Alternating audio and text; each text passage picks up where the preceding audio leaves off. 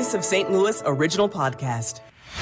This is the St. Louis All Local podcast with the local stories from the KMOX newsroom for Thursday, October 19th. I'm Debbie Monterey. And I'm Tom Ackerman. Could providing Wi-Fi in school buses help close the educational gap? That is what the Federal Communication Commission will consider at a hearing later this morning. During the pandemic, federal funds were used to equip school buses with Wi-Fi as a way to gain back lost learning time. But that funding goes away next year. The FCC will vote on whether to route other funding to schools to help communities that otherwise lack dependable broadband connections. Megan Lynch, KMOX News. The suggestion box closes down tomorrow. That's the survey of what St. Louis City should do with the Rams settlement money.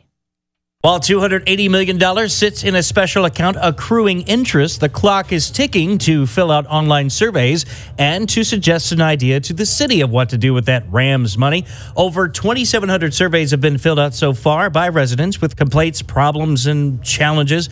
In the separate fillable form, residents and business owners can offer ideas to help fix some of what the surveys are concerned about. Some of those ideas: hire more police, create community gardens, and expand public transit. Stuart McMillan, KMOX News. In a first-of-its-kind investment, the St. Louis Circuit Court is investing significant funding into social services for individuals released, waiting for pretrial services. Coordinator Sarah Phillips says this investment could pay for itself in time. Jail is incredibly expensive. Police time is expensive. And so when somebody misses court, police have to be out looking for them. They have to spend the time to arrest them, book them, and then they're taking up that space in the jail. And then they might just be released again. So that was all kind of wasted money. The court will invest $455,000 into housing, job training, and mental health services in St. Louis.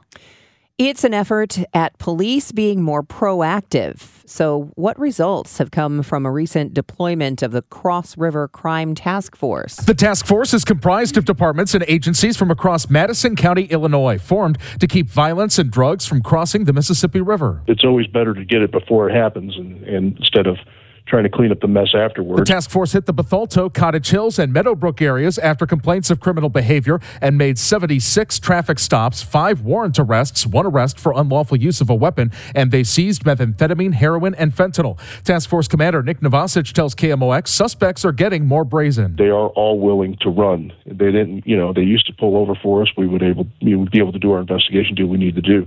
But it seems like the trend is more common that they try to run, especially across the bridge on us. Novasic says the task force uses license plate reader cameras and will saturate areas with dozens of officers.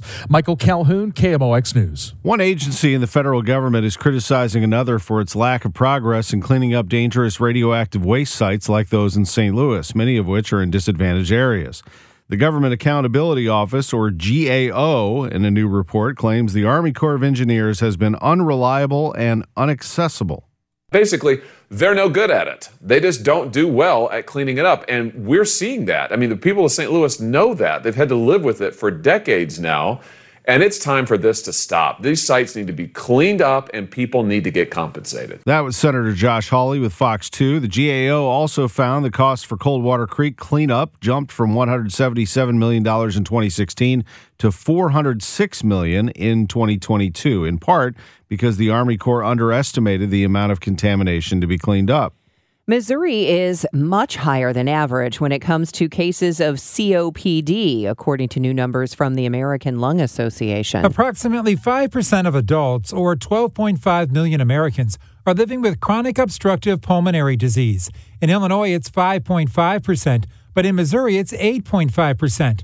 The American Lung Association's Dr. Amit Mahajan tells us why. I think it does come down to, one, the smoking prevalence in individuals in Missouri versus Illinois. There is a higher incidence of smoking in Missouri. And also, I think if we look at the idea of this is a metropolitan disease, it's not true. COPD really affects everyone, and it does have a higher risk or prevalence in individuals who live in rural areas. Dr. Mahajan says high ozone days in urban areas doesn't help either.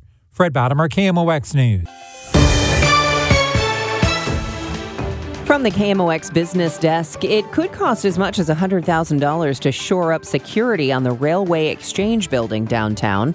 The former Famous Bar building has been vacant for years. In January, dozens of people were found to be living in there. Then last week, fire broke out. The building's owner, Hudson Holdings, had big plans for redevelopment as far back as 2015, but is currently mired in lawsuits and legal battles. According to the Business Journal, the St. Louis Development Corporation could vote today on whether to allocate up to $100,000 for security. The City Board of Aldermen wants to bill Hudson Holdings for it. They're also discussing taking over the building through eminent domain. I'm Debbie Monterey. The St. Louis All Local podcast is produced by the KMOX News Team. Get all the local news you need on the Odyssey app or wherever you get your favorite podcasts.